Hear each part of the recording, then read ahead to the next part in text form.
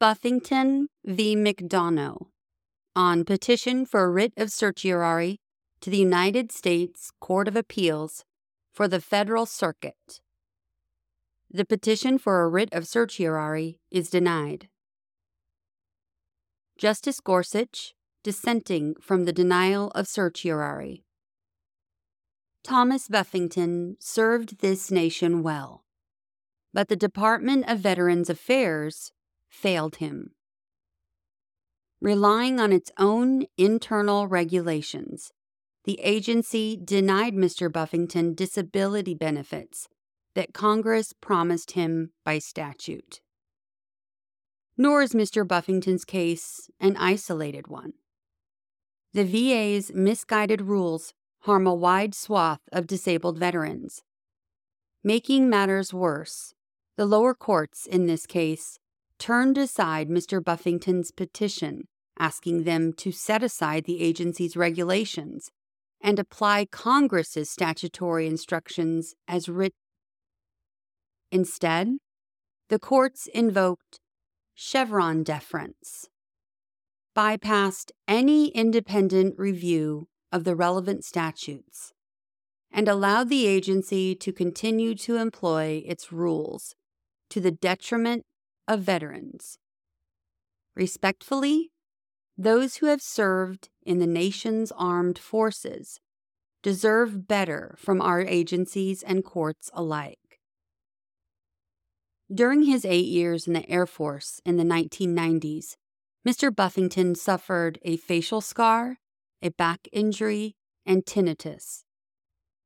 After his discharge in 2000, he joined the Air National Guard. At about the same time, and in recognition of injuries he suffered while on active duty, the VA assessed Mr. Buffington 10% disabled and awarded him benefits. The VA did this pursuant to a congressional promise that the United States will pay compensation for disability resulting from personal injury suffered or disease contracted in the line of duty. Mr. Buffington's time away from active duty proved short-lived. In 2003, the federal government called his Guard unit into service.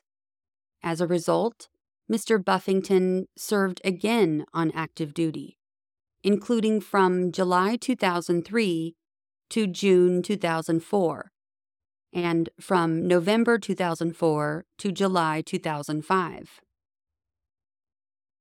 During Mr. Buffington's time on active duty, the VA suspended his disability benefits. In doing so, everyone agrees that the agency acted properly under a statute that empowers it to withhold benefits for any period for which a service member receives active service pay. The trouble began after Mr. Buffington left active duty in 2005 and the VA failed to resume his disability benefits. When Mr. Buffington realized what had happened and inquired about the problem in January 2009, the agency acknowledged its legal duty to pay and agreed to resume future benefits. But the agency also informed Mr. Buffington that it refused to pay benefits retroactively beyond February 2008, all of which meant that Mr. Buffington missed out on about 3 years of disability payments, from 2005 to 2008. Why did the VA refuse to pay these benefits? According to current agency rules, a veteran must ask for his disability payments to resume after a second or subsequent stint on active duty. If a veteran fails to ask for his benefits again, the agency will not provide them, nor will the agency pay benefits retroactively beyond 1 year prior to the date of a veteran's reinstatement request. In the Court of Appeals for Veterans Claims, Mr. Buffington challenged the agency's rules as inconsistent with Congress's statutory commands. After all, the law says that the VA may suspend disability payments only for periods when a veteran receives active service pay. The court, however, found it unnecessary to decide for itself whether Mr. Buffington's reading of the law was the best one. Instead, the court concluded that Congress did not speak to the precise question at issue, whether the Secretary may predicate the effective date for the recommencement of benefits on the date of the veteran's claim. Given that asserted ambiguity, the court invoked Chevron USA, Inc., the Natural Resources Defense Council, 1984, and deferred to the agency's rules. More of the same awaited Mr. Buffington in his appeal to the Federal Circuit. Still, not everyone saw the case the same way. In the Federal Circuit, Judge O'Malley dissented, arguing that Mr. Buffington should have prevailed based on bedrock principles of statutory interpretation. The law Congress adopted promised Mr. Buffington benefits from the moment he left active duty in 2005. The VA had no business requiring him to petition for them a second time. And the agency had no business withholding 3 years' worth of overdue payments. In the Court of Appeals for Veterans Claims, Justice Greenberg contended that the majority's invocation of Chevron was nothing more than a rubber stamping of the government's attempt to misuse its authority granted by Congress. Courts, he said, must stop this business of making up excuses for judges to abdicate their job of interpreting the law. I very much doubt that the courts below did right by Mr. Buffington. As Judges O'Malley and Greenberg highlighted, Congress has instructed the VA to make disability payments to injured veterans like Mr. Buffington. In Section 5304C, Congress suspended that obligation for periods when a veteran receives active service pay. Nothing in the statute requires a veteran to ask the agency to resume benefits it is already legally obligated to pay. Nor does anything in the statute allow the VA to withhold overdue benefits. It seems that even the VA once acknowledged all this. Before adopting its current rules, the agency's previous rule imposed no time bar and indicated that payments may be resumed the day following release from active duty, if otherwise in order. Even more troubling than the answer the lower courts reached in this case, however, is how they got there. Neither the Court of Appeals for Veterans Claims nor the Federal Circuit offered a definitive and independent interpretation of the law Congress wrote. Instead, both courts simply deferred to the agency's current regulations as reasonable ones and said this court's decision in Chevron required them to do so. That kind of judicial abdication disserves both our veterans and the law. From the beginning of the Republic, the American people have rightly expected our courts to resolve disputes about their rights and duties under law without fear or favor to any party, the executive branch included. In this country, it was well established early on that courts are not bound by administrative constructions of the law, and those constructions may be taken into account only to the extent that they are supported by valid reasons. To be sure, as the administrative state spread its wings in the 1940s, This court toyed with the possibility of departing from this long-standing tradition of independent, non-deferential judicial determination of questions of law, at least when it came to the so-called mixed questions of law and fact. But it didn't take long for a chorus of prominent voices to denounce that prospect. For example, Roscoe Pound, a former dean of Harvard Law School, led a committee of the American Bar Association that protested against the recent trend of giving the interpretation of statutes to the executive or to administrative officials, a trend that Pound worried would lead to an administrative absolutism. In 1946, Congress put any question in this area to rest when it adopted the Administrative Procedure Act, APA. Despite sharp divisions along partisan lines, Congress passed the APA unanimously thanks to a hard-fought compromise based in part on proposals from Pound and the ABA. On the one hand, the APA allowed agencies to issue binding regulations and required courts to defer to agency fact findings. On the other hand, the APA provided that courts shall decide all relevant questions of law, interpret constitutional and statutory provisions, and determine the meaning or applicability of the terms of agency action. In short, the APA appeared unequivocally to instruct courts to apply independent judgment on all questions of law. As a leading contemporary scholar of administrative law put it, the statute imposed a clear mandate for courts to decide questions of law for themselves in the exercise of their own independent judgment.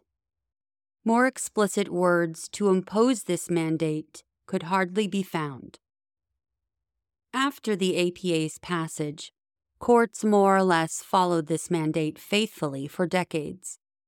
As Justice Robert H. Jackson, himself an ardent New Dealer before joining the bench, explained, courts would respectfully consider executive branch interpretations of the law, but the weight courts afforded them depended on their thoroughness, their consistency with earlier and later pronouncements, and all those factors which give them power to persuade. In fact, many prominent judicial opinions in the decades following the adoption of the APA never even mentioned executive branch interpretation of disputed statutory terms. As some tell it, Chevron effected a revolution in 1984. As the story goes, the decision overthrew all that came before and enshrined a new rule requiring courts to defer to executive branch interpretations of the law. No longer did executive officials have to be right about the law's meaning to prevail in court. All they had to do was point to some relevant statutory ambiguity, or silence and avoid being egregiously wrong. The lower courts in this case adopted just this line of reasoning when they turned aside Mr. Buffington's appeal. That view of Chevron, however, reads too much into too little. Doubtless, Chevron contained language that later courts would read as representing a significant departure from prior law. Most notably, Chevron included a passage musing that if a statute is silent or ambiguous with respect to a specific issue, the question for the court is whether the agency's answer is based on a permissible construction of the statute. But Chevron also proceeded to restate the traditional rule.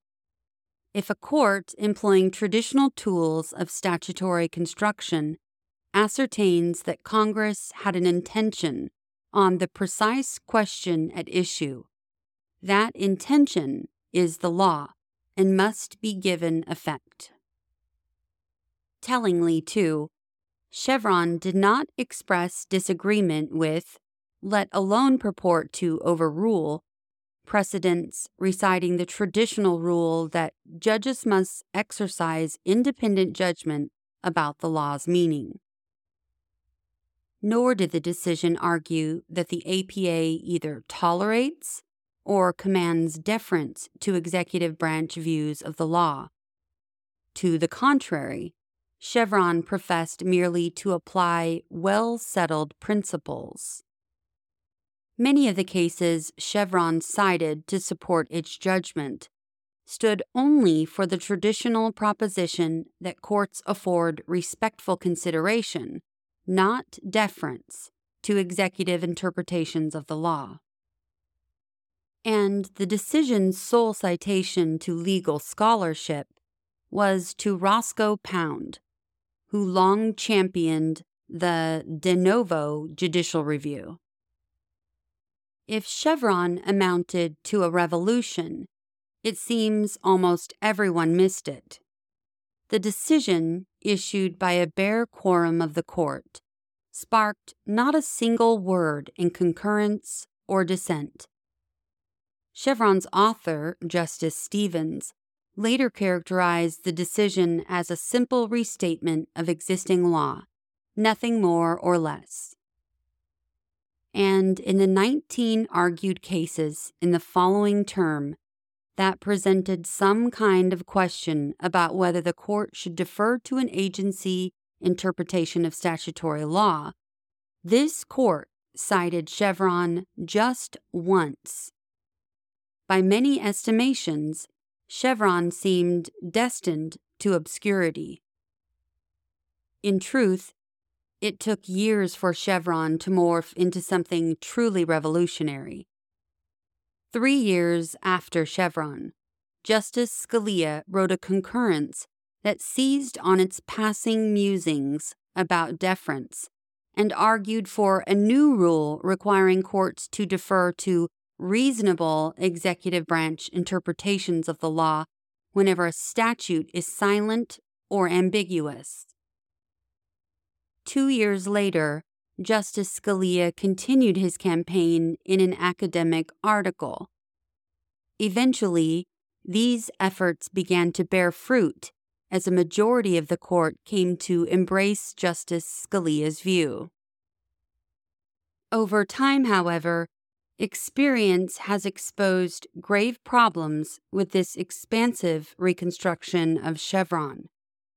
So much so that even the initial champion of the project came to express a change of heart.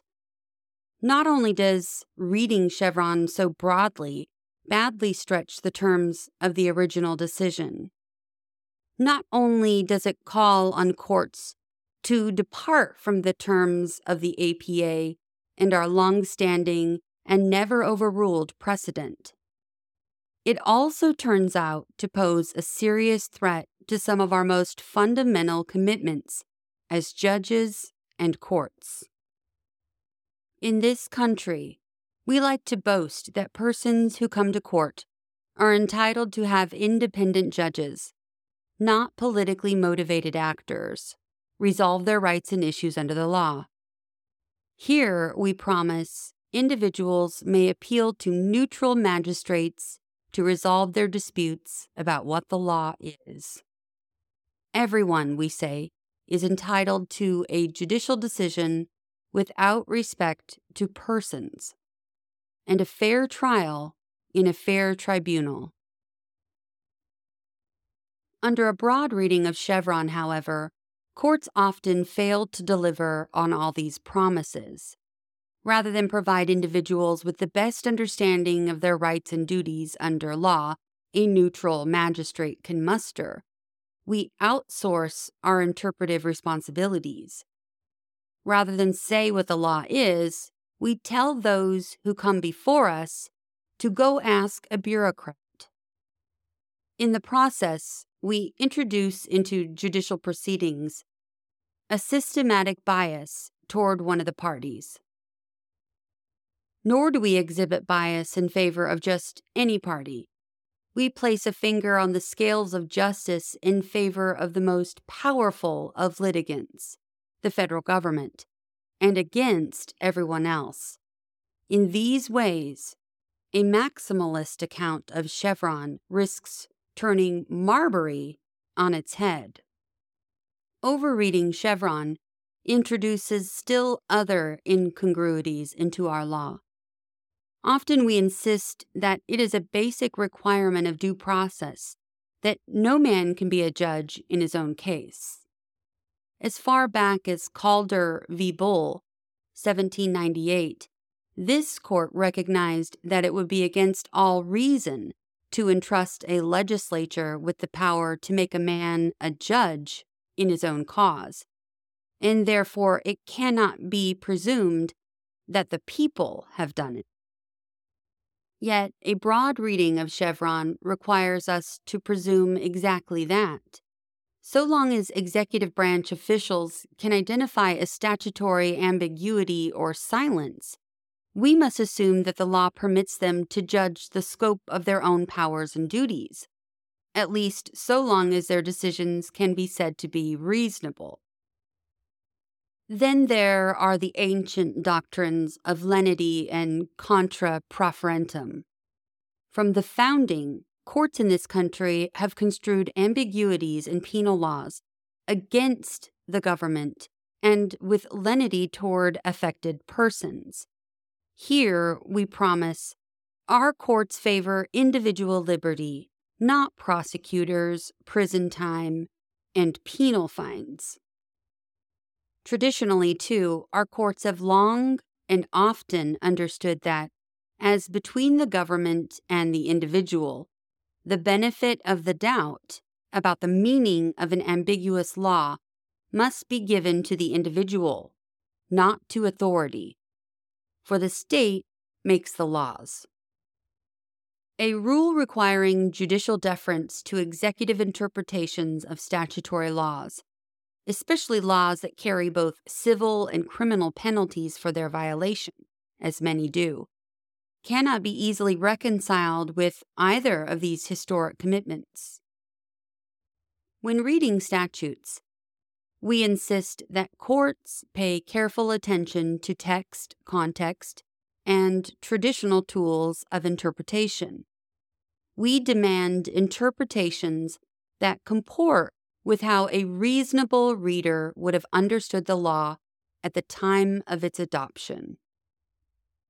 A rule requiring us to suppose that statutory silences and ambiguities are both always intentional and always created by Congress to favor the government over its citizens fits with none of this. A rule like that is neither a traditional nor a reasonable way to read laws. It is a fiction through and through, and one that requires a pretty hefty suspension of disbelief at that. Nor has the maximalist reading of Chevron even proven workable in practice. To this day, the federal government, Chevron's biggest beneficiary, has yet to offer a coherent explanation for when a statute is sufficiently ambiguous to trigger deference. Thanks to all this ambiguity about ambiguity, courts have pursued wildly different approaches. Along the way, too, Chevron has become pitted with exceptions and caveats, including for cases of vast economic and political significance, and those in which Congress has not delegated authority to an agency to make rules with force of law. Far from proving a clear and stable rule, the maximalist account of Chevron has left behind only a wake of uncertainty. Overreading Chevron has profound consequences for how our government operates as well.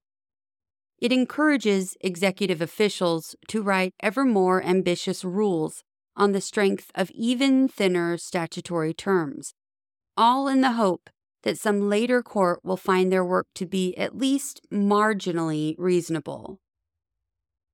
When one administration departs and the next arrives, a broad reading of Chevron frees new officials to undo the ambitious work of their predecessors and proceed in the opposite direction with equal zeal.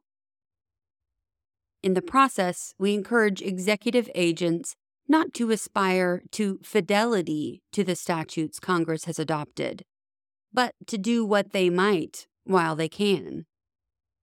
Consider the regulations before us. Some time ago, the VA promulgated a rule consistent with Congress's instructions, one providing that a veteran's disability benefits may be resumed the day following his release from active duty. In the years that followed, Congress did not amend its laws in any relevant way, yet agency officials proceeded to revise their rules anyway to place new burdens on veterans and make their own jobs easier. Expansive views of Chevron encourage and reward just these sorts of self-serving gambits. Overreading Chevron holds still other consequences for the rule of law. When the law's meaning is never liquidated by a final independent judicial decision, when executive agents can at any time replace one reasonable interpretation with another, individuals can never be sure of their legal rights and duties.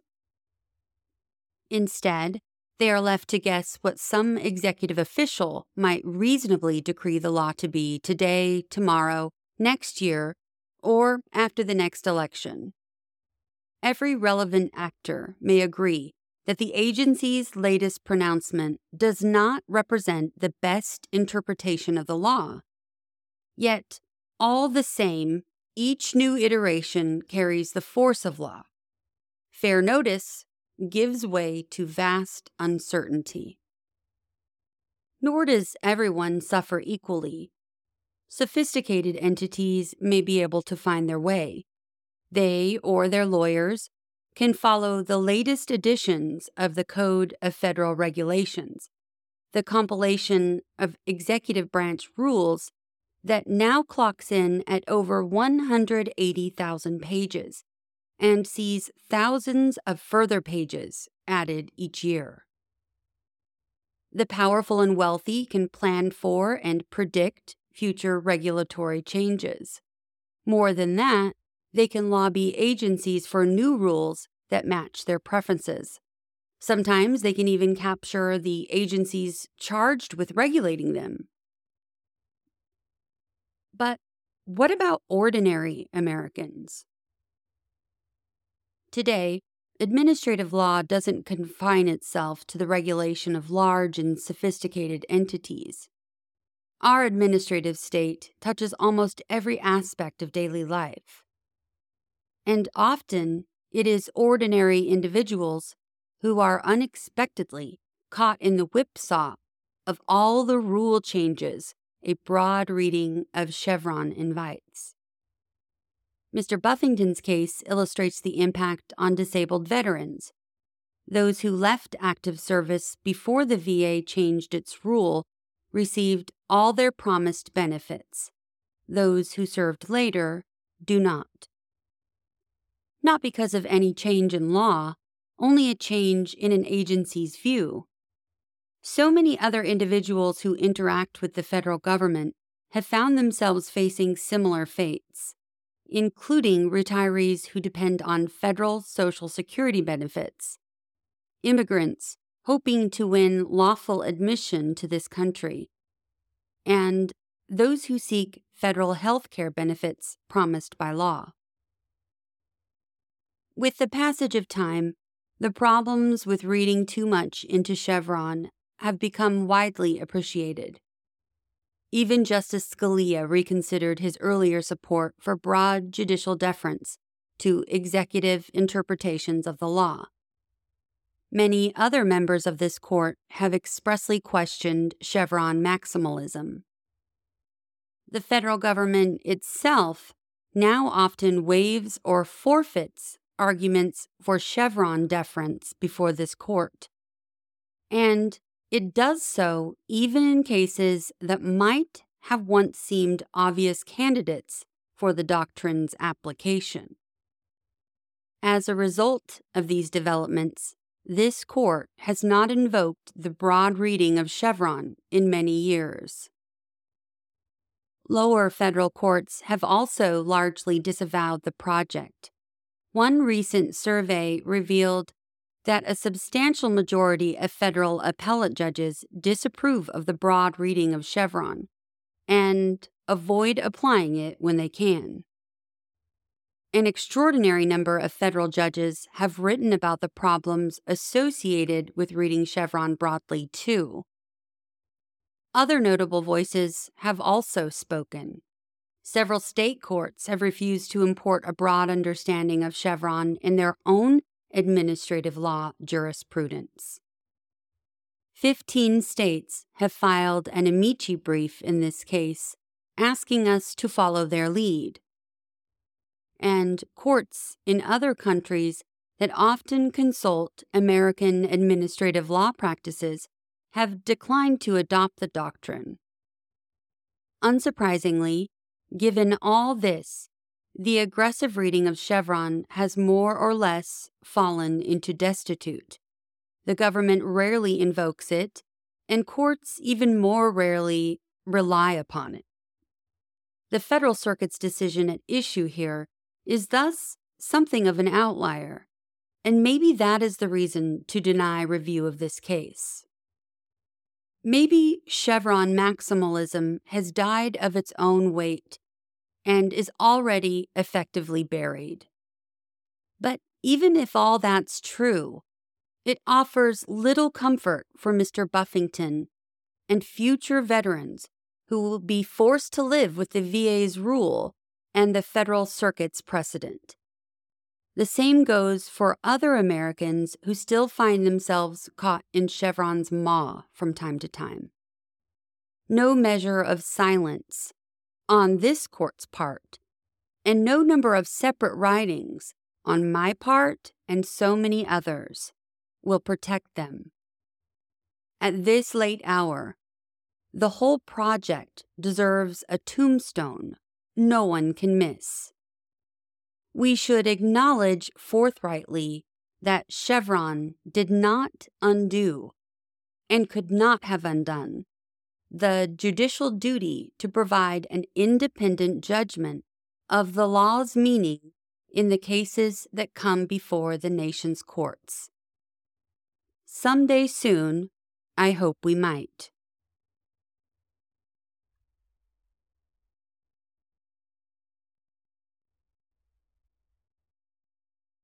We've reached the end of the opinion. If you'd like to request a particular opinion to be read on the show, or you just want to say hello, navigate your way to the show's website at whatscotuswroteus.podbean.com and click on the Contact tab. Until next episode, thanks for listening to What SCOTUS Wrote Us.